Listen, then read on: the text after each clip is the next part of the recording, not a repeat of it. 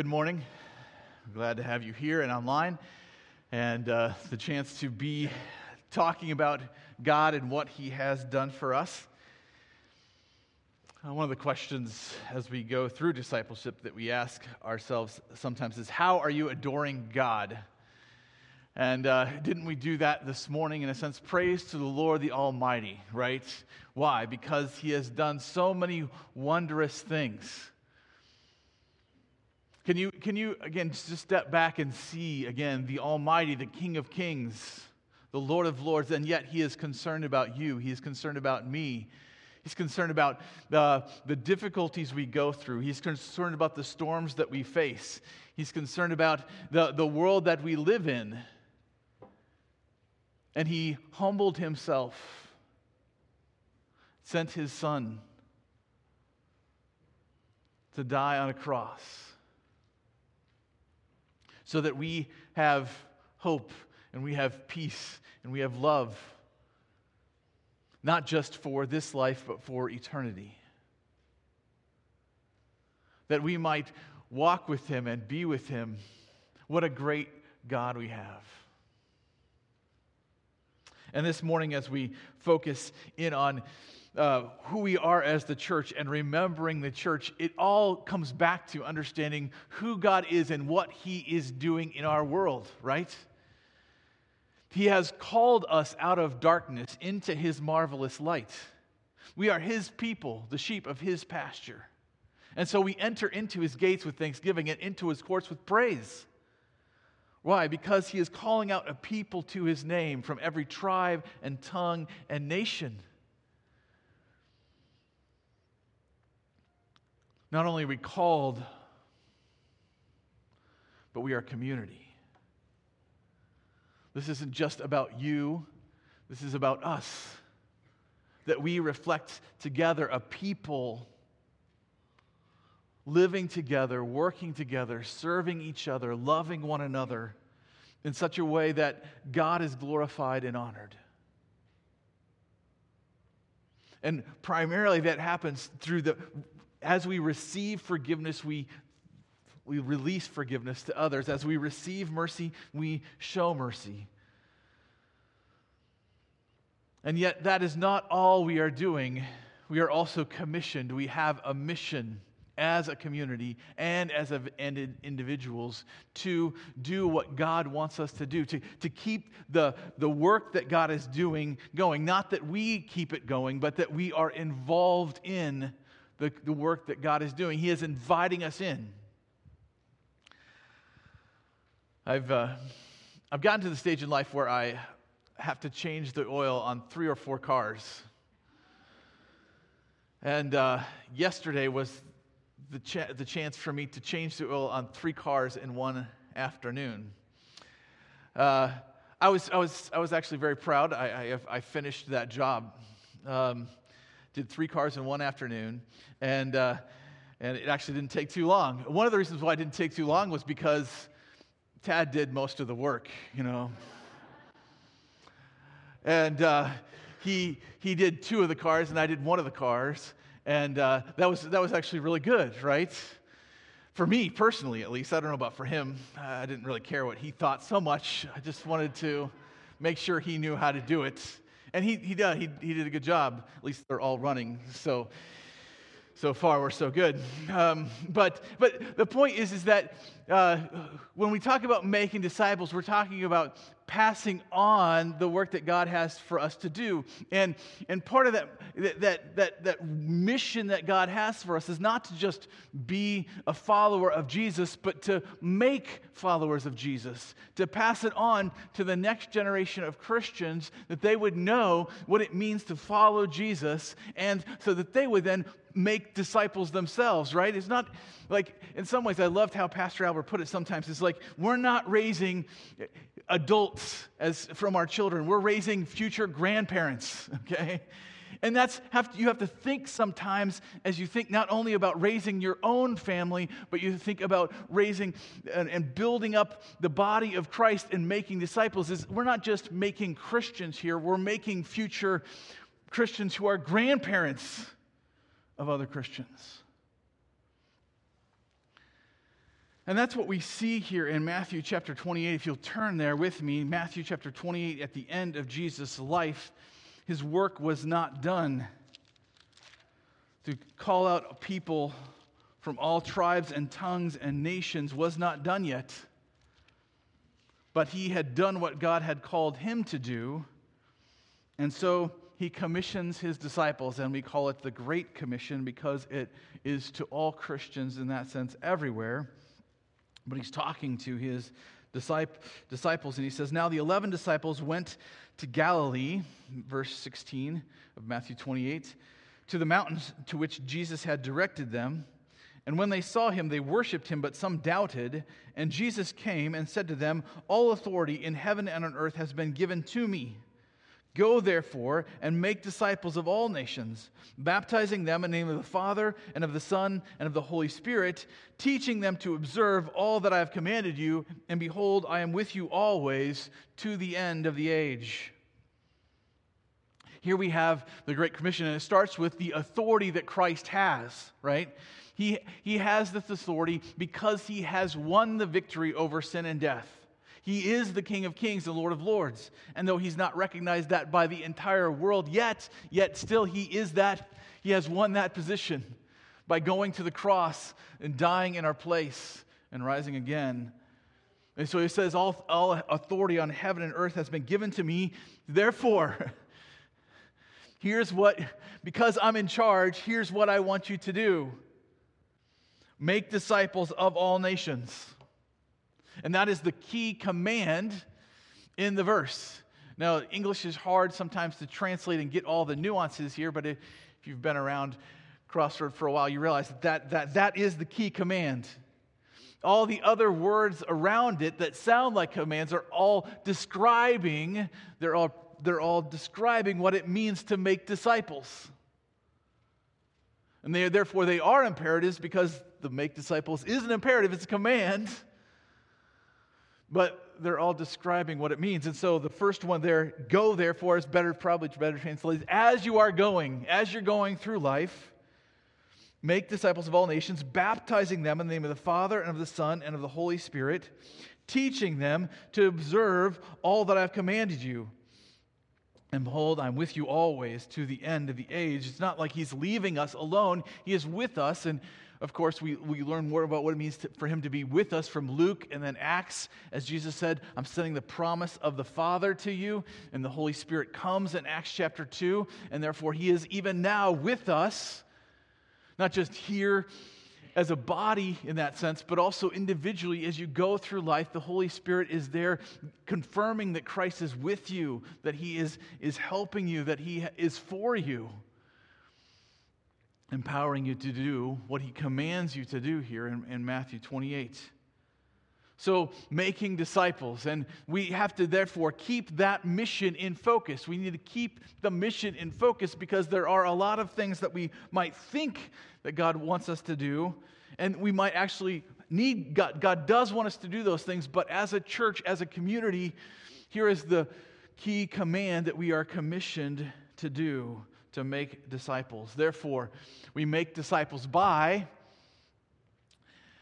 How does that work? Making disciples by helping them identify with Jesus through baptism. So it just starts with, in a sense, saying, hey, you are identifying with Christ, just as Pastor Chris read the Ethiopian eunuch, and he's saying, hey, what prevents me from being baptized? Because I believe this message. And the baptism in that culture was an identification with the message or the teaching that had been given to them. They are identifying, saying, this is what I believe for myself. This is the message that I'm identifying with publicly. That this is what I believe. This is how I'm going to live as a result of what I believe. And so Christian baptism is that picture of Christ being buried in death and then rising to new life. And you're identifying with that message that this is what Christ has done, and therefore I have new life in him, and I'm living that out before others. And he's saying here we should make disciples by helping people get baptized, to identify with that message and proclaim that publicly to those around them, that this is what they believe and this is how they want to live. Not only that, but goes on to say, not only are you baptizing them in the name of the Father, Son, and Holy Spirit, he's also saying, teach them to observe all that I have commanded you. So why? Why do we need to teach, once they've identified with Christ, why do you need to teach them? Why? Because they need to live a certain way. They need to live a certain way. You see, this word disciple is not something that's really a concept that's in the Old Testament per se. It's there a little bit, but not much. It's much more a concept that Greek culture had developed. If you think back to Aristotle and Plato, right? They had disciples. They made disciples, and those disciples were a few things. They were, first of all, listeners and learners. You remember, we still have the Aristotelian method, right, for teaching, where you ask questions and you keep asking questions. And Aristotle's disciples listened to Aristotle, learned from him, and then they mimicked his style. Okay? They mimicked his style. They would learn his way of learning, and then they would try to teach that to others, mimicking his style of doing things. And they were committed to it. If you became a disciple of Aristotle, you were committed to him. You didn't go around thinking, okay, who else can I learn from? He's like, I'm a disciple of Aristotle. I'm a disciple of Plato. I'm going to learn from him. I'm committed to him. The Jews in the intertestamental period picked up on this style of operating, this style of working. And so they did the same thing, but they added a few things to it. They were listeners and learners as well. They obeyed and mimicked because they had an authority there that was even more so than just a human figure. They had the Word of God, and so they had this authority to obey and mimic their teachers, and so they had rabbis, and so they would have these rabbis who would go around and teach and make disciples.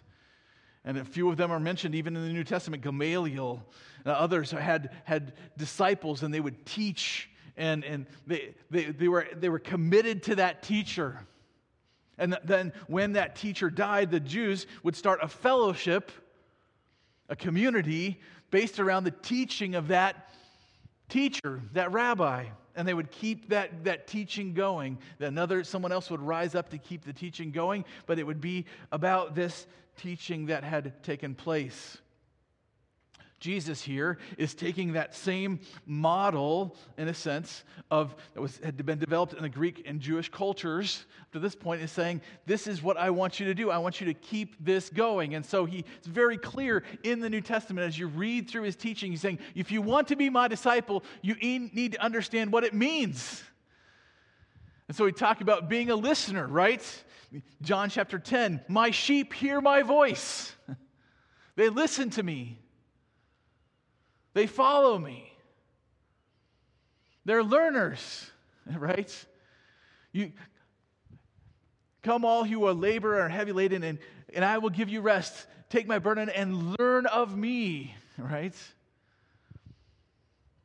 Saying this is what it means to listen to Christ, to learn from him, to obey him. John chapter 17, again, if you're my disciple, keep my word. Even prays to the Father that his disciples would keep his word, right? Mimic the idea. First, Paul's very clear. Imitate me as I imitate Christ, right? That it's not just a set of knowledge, a set of propositions that you need to learn. It's a lifestyle you need to live. Fellowship. Mark chapter 3 talks about he's saying, hey, you're in this together. I've gathered you as disciples that you would be in fellowship. First John, John's telling his disciples there, he's saying, hey, I want you to have fellowship with me, and truly our fellowship is with the Father. This fellowship that we have together. And again, they're committed. Christ said, right, in Luke chapter 9, if you want to follow me, take up your cross. Take up your cross and follow me. If you think you can save your life, you'll lose it. But if you're willing to give up your life, you'll save it. So they're committed. When Jesus added two things beyond those, he talks about serving. He says, Mark chapter 10, verse 35, the Son of Man came not to be served, but to serve and to give his life a ransom for many. Christian disciples serve Christ and serve one another. And they also suffer. Jesus is clear in multiple places, but in Matthew 5:10, he talks about the fact that if you're his disciple, blessed are those who suffer for righteousness' sake. You're saying you're going to suffer. This is part of following Jesus, being a disciple. And so when he says, make disciples, this is what he's talking about. It's not a nebulous concept for them. They've seen it operating in the culture. They've seen it operating even in how they treat Jesus. They called him rabbi, teacher at times. Everybody recognized him as a rabbi. They didn't always want to follow that particular rabbi, right? And Jesus was making a claim beyond being just a rabbi to being the rabbi, the God in the flesh, right? So not everybody wanted to believe that. And so some left, right? And Jesus turned to his disciples in the Gospel of John. It's like, are you going to leave me too? And Peter's like, where else can we go? You have the words of life. We're committed. We understand what it means to be disciples of you. And so when Jesus then says, this is the mission that I've called you to do, to make disciples, he's not just saying, okay, you've become disciples, stay disciples. He's saying, now that you've become disciples, make more disciples. Make more disciples not just of your friends around you, but make disciples of the nations. Go into all the world and preach the gospel, as Mark says, or here it says, go therefore and make disciples of all nations. Now, this was a radical concept for those Jewish men, right? And they had to get it through their thick skulls that didn't just mean make everyone Jews. And so you have Acts.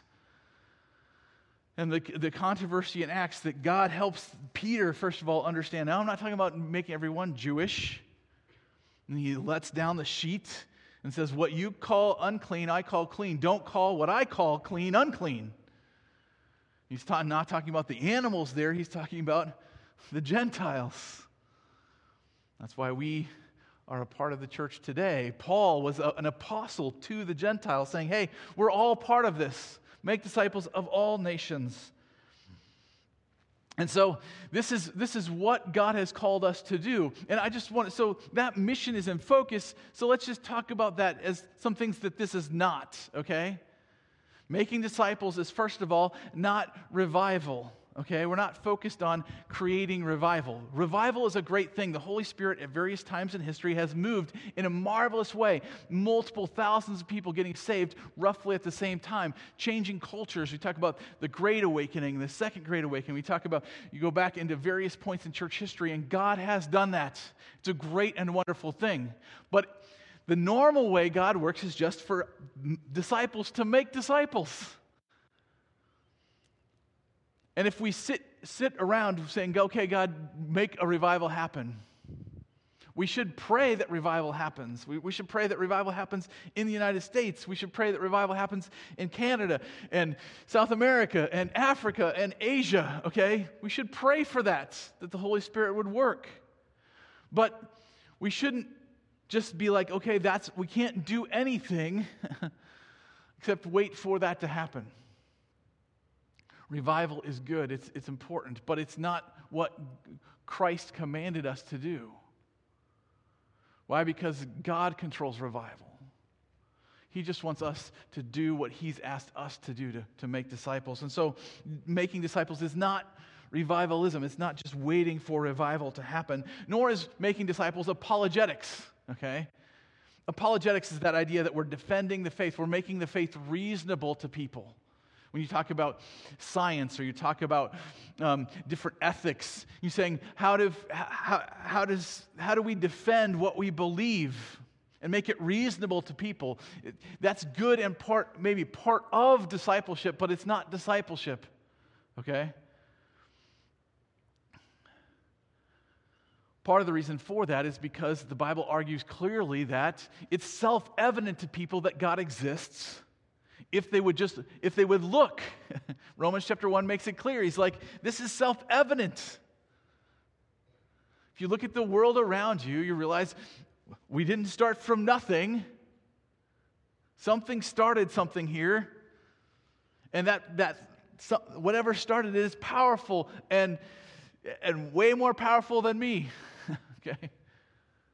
And that should start you on a path to seeing who God is and listening for his voice. You can't argue someone into faith, because if they don't want to see it, they're not going to see it. That doesn't mean that we don't present arguments, that we're not seeing, this is reasonable. Look at the world around you. Look at the human eye. Look how that intricate and involved that is. How did that just come into being? Did it just happen by chance? No. It's way too complicated. It's a reasonable argument. Will it convince everyone? No. It won't. You can't argue people into it. They have to think it through. You have to present some reasonableness to it, but then you have to just say, look around you, look for yourselves, because Hebrews chapter 11 says, those who seek God find him. If you're seeking, he will be found. But if you're not trying to seek, you won't find him.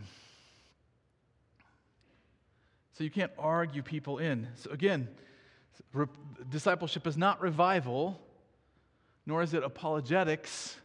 It's just the faithful process of helping people identify with who Jesus is and what his message is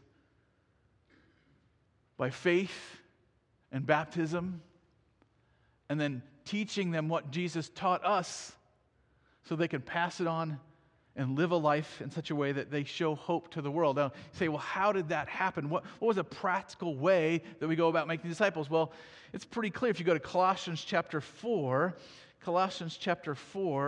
the practicality of this is all there. There's two parts to this. One is, again, as a church, you realize that through the New Testament, most of the books in the New Testament after the Gospels are written to churches. Romans was written to the church in Rome. Colossians was written to the church in Colossae. Corinthians, the first and the second book, were written to the church in Corinth. Okay? So there's these churches that started to exist in different parts of the world, and Paul is writing because making disciples isn't necessarily easy. Okay? It's not just, you say, well, it's just straightforward, make disciples. Yes, but it's not easy. Because a lot of things come into play and a lot of questions come into play. So you have all these books written to churches saying this is how you make disciples.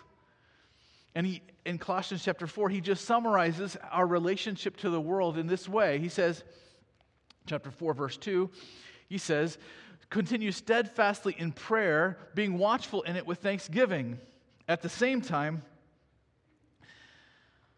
pray also for us, that God may open to us a door for the word to declare the mystery of Christ, on account of which I am in prison, that I make it clear, which is how I ought to speak. Walks in wisdom toward outsiders, making the best use of the time. Let your speech always be gracious, seasoned with salt, so that you may know how you ought to answer each person. So here, he's gone through and talked about how to think as a Christian, how to understand who you are really in Christ. And now at the end, he's like, just generally, as Christians, what do you need to do? And here's just, in a sense, probably point number 2, doing the mission in practice. How do we make disciples? He says, first of all, pray. Continue steadfastly in prayer.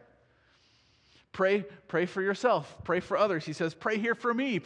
He said, as an apostle, I need prayer, that I would speak clearly. I need to present the message of Christ and who he is and the teaching of Christ clearly, and pray that I'd be able to do that. Pray, and then walk in wisdom toward outsiders, making the best use of the time. He's like, just as you're going, again, this is kind of as you're going concept. So what are you doing as you're going to baptize and teach people? He said, as you're going, pray. And as you're going, be wise. Think wisely about how you're using your time. Think wisely about how you're relating to your unsaved neighbors and friends and coworkers. And then, let your speech always be gracious, seasoned with salt, so that you may know how you ought to answer each person. And the metaphor for salt here is not this idea that that you're always talking about God. It's just saying that you're wise in how in your graciousness. You're wise in your graciousness. So doing the mission in practice is, as you're going, what are you doing? You're praying, you're wisely interacting with people, and speaking graciously to people. Why? 1 Peter makes it clear that we would speak of the hope that we have. That's kind of that idea of seasoned with salt. We always have speech that's hopeful speech. That's why in Philippians, when he's talking about making disciples, he's like, hey, don't go around complaining and murmuring all the time. Why? Because you've got hope. You've got hope as believers. And so this is what we are doing. As we're going, we're seeking to make disciples by praying. It's one of the things we're going to talk about in the business meeting, our annual business meeting, follow for members. But just how can we encourage prayer as a community, right? How do we encourage that in our lives? You know, it was cool. We've got a prayer boost that happens on Wednesday nights, and this year, because of COVID, et cetera, we did it via Zoom.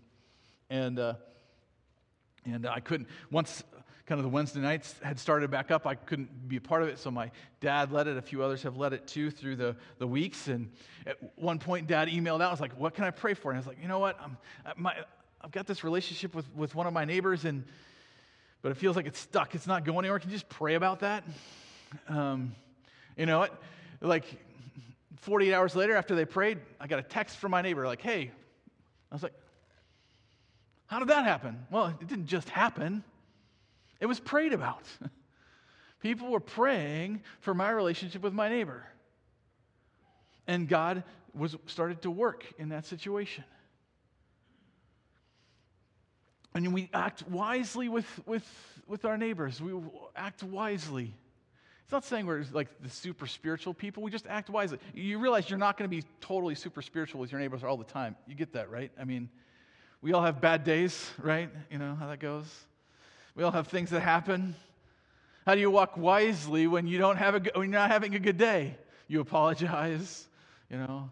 Like yesterday, just to give you an example, Annalisa's, our last one is playing a little soccer. She's a 5-year-old, so she's in these groups, and it's a situation where they just kind of organize the teams, and everybody shows up, and the parents kind of coach, and it's kind of random, and I'm also the president of our soccer club in Gilbert, and so I was there. You know, you're kind of a dual operating. I'm a parent to Annalisa. I'm the president of the club, although I've got a mask on. Nobody knows really who I am, so I'm trying to operate here, and so sometimes I've gotten in there and helped the game happen, but there are some other parents happening. So I was like, you know what? I just need to step back and let those parents step up. You know, that's good. I don't want to be coaching forever, and kind of like with Tad, I don't want to be changing oil forever either. And so I was standing on the sideline, and my neighbor, one of my neighbors, he has kids in that age group, and one of his was playing on the same team as Annalisa, and he's standing there too, watching the game. He's got another girl on another field right next to that playing too, and they're all playing, and he's kind of going back and forth. And I'm like, oh yeah, I'm not just here. You know, as you're going, I'm not just here to play soccer. I'm not just here to be a parent to Annalisa. I'm not just here as president of the club. I'm also here as a Christian, as commissioned by God with a mission. I need to pray about my neighbor. I need to wisely interact with my neighbor in order that I can speak hopefully, graciously to them. And so I was like, I can't just like, hey, you cheer for your daughter. I'll cheer. How's it going? You know, we started talking about different projects we're working on. Just started interacting. That's all I did. Not because, again, I've got all these wisdom, and I've got, hey, or, you know, let's talk about God right now while we're watching our kids play soccer. That's never going to happen, you know. But I can cheer on his kids. I can care about what's going on in his life.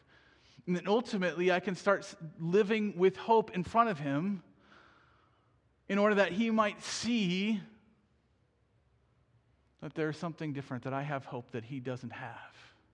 And then I can talk about the God who gives me hope and the Christ who died so that I know that I have hope. It's what it means to make disciples. It's not rocket science. It just takes realizing you're on a mission. You're on a mission. Christ has saved you not just to say, okay, you've got your golden ticket to heaven and you're fine now. He saved you and he's called you on a mission to speak hope to those around you. Can I transition to Pastor Awful here for a second? Okay. I'm going to step on some toes because I see Christians often not speaking with hope. Not speaking with hope. Just some areas that I see where we don't talk with hope. Sometimes we're all worried about what the government's going to do about our guns, what our government's going to do about our freedoms, and we don't talk about that in hope at all. You know what? God could take away my guns. God could take away my freedoms. I can still do the mission God has me to do. I can still do what he's called me to do. Sometimes we're so focused on the government. We're so focused on, well, what's the government going to do next? Is it going to give me that stimulus check? You know, I was worried about mine, man, because it was delayed. And I was like, what's going to happen? You know, but is that talking with hope? Is that living with hope? Because I'm so focused on what the government's going to do for me that I'm not living with hope. Sometimes we're so focused on justice. Man, we got to get this right and this right. We have to solve the problems of this world. You realize that until Jesus returns, the problems of this world will continue. And it's not that we don't work on those at times. It's that we have a hope beyond justice in this life. We have a hope beyond justice for this life. And we need to live in that hope. Some of us are talking about career and retirement. We're just all worried about how our retirement, our 401k is going to go, and we're not living in hope, and we're not talking with hope about retirement or our careers. Sometimes we're not talking, we're all worried about how our family's going and all the things that we're doing to our family, and we're worried about our kids. None of that's wrong. But if you're not living in hope with that, then again, you're not living in hope. We have hope, right? We just sang about it, and hopefully you are singing it and meaning it, right? Jesus Christ is alive. He is at work in our world. You know what? I could be, let's just posit crazy scenarios. Russia takes over the world, and we all get dragged by Russia to some Siberian gulag where we have to live as slaves. I still have hope, right? Because my life is not about this life. It's about what Jesus has done for me. And even if I die in a Russian gulag for whatever reason, I'm going to be risen one day. And I'm going to stand in his presence. And if I've been living in hope and walking with him and trusting him, he's going to say, well done, good and faithful servant. He's not going to be like, why didn't you stop the Russians taking over? Why didn't you do that? He's going to be, you lived in hope. You lived by faith. That's what I wanted you to do. And that's what he means when he says, as you are going. This he says, if you feel like God wants you to buy a gun to protect your family, buy a gun. But then don't say, oh, my gun is going to give me hope because I've got a gun. I can protect my family. Tell the people around you, I got a gun, but man, I'm just trusting Jesus. Trusting God's goodness in my life, His graciousness to me, because that gun can't give me hope. I've got hope beyond that. But I believe God wanted me to do this just as a responsible citizen. You see the difference there? If you're talking about justice and you feel like there's some issue of justice you need to get involved in, you need to say, hey, I want to get my voice out there. I want us to be heard about this issue. Do it. But then don't talk about how the world is such a horrible place. Talk about the hope we have in Christ. The hope we have, regardless of what justice takes place. If you're talking about your family and you do some things with your kids, love your kids, spend time with your kids, build into your kids. That's all good things to do. But your hope is not in how your kids turn out. Your hope is in Jesus. You see the difference? We live as Christians, commissioned by God because we have hope. We don't look at the world around us and think, how do we get the world to change? We look at the world around us and say, how do we help people realize that God has rescued us from this world to give us hope in the next?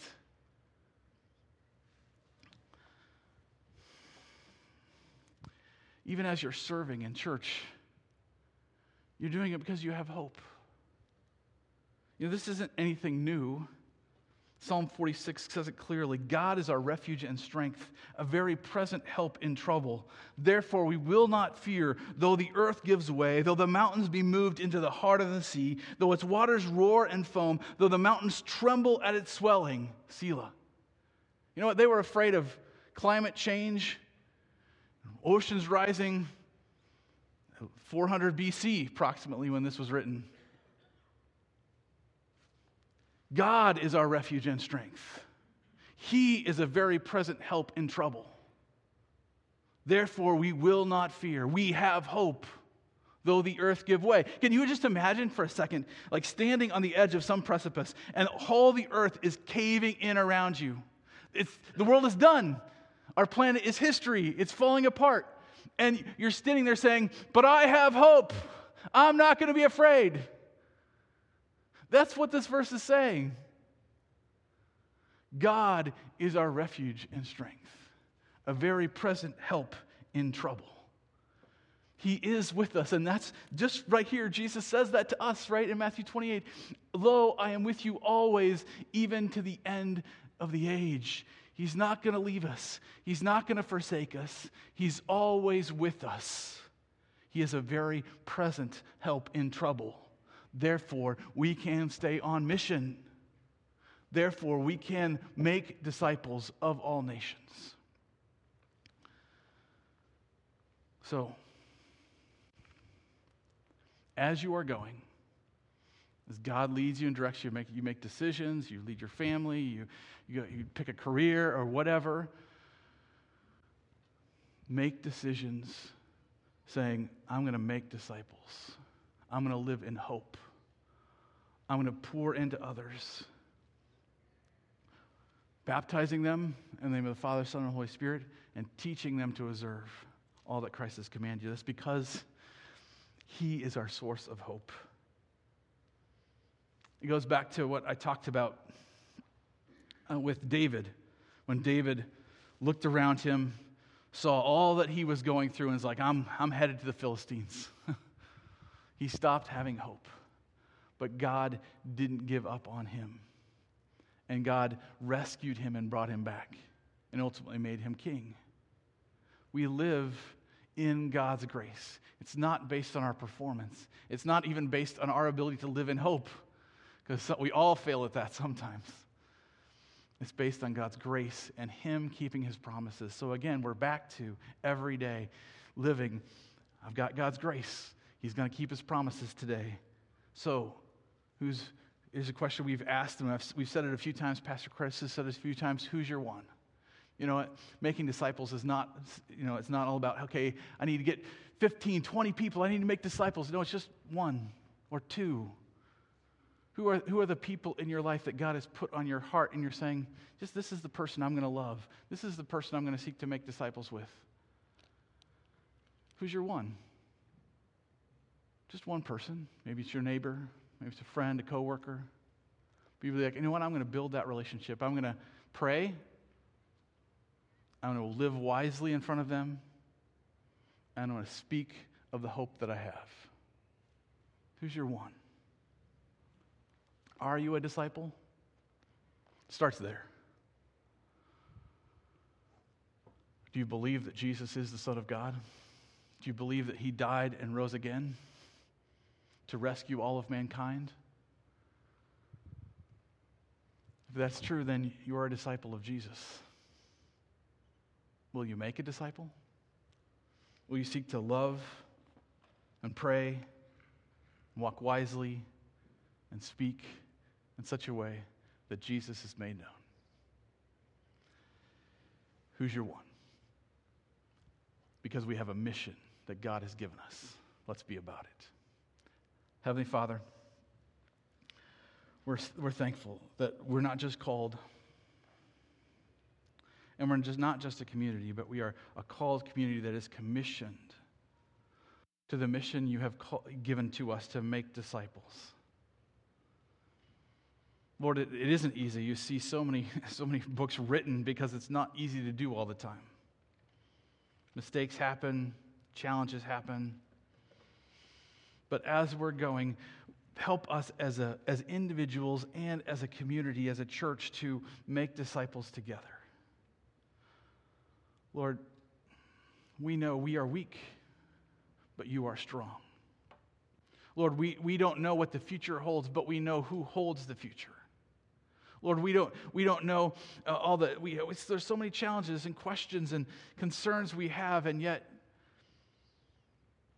we know the one who died for us, who loves us, who is even now seated at your right hand praying for us. So help us to walk in hope. Help us to live in hope. Help us to share our hope. In your Son's name we pray. Amen.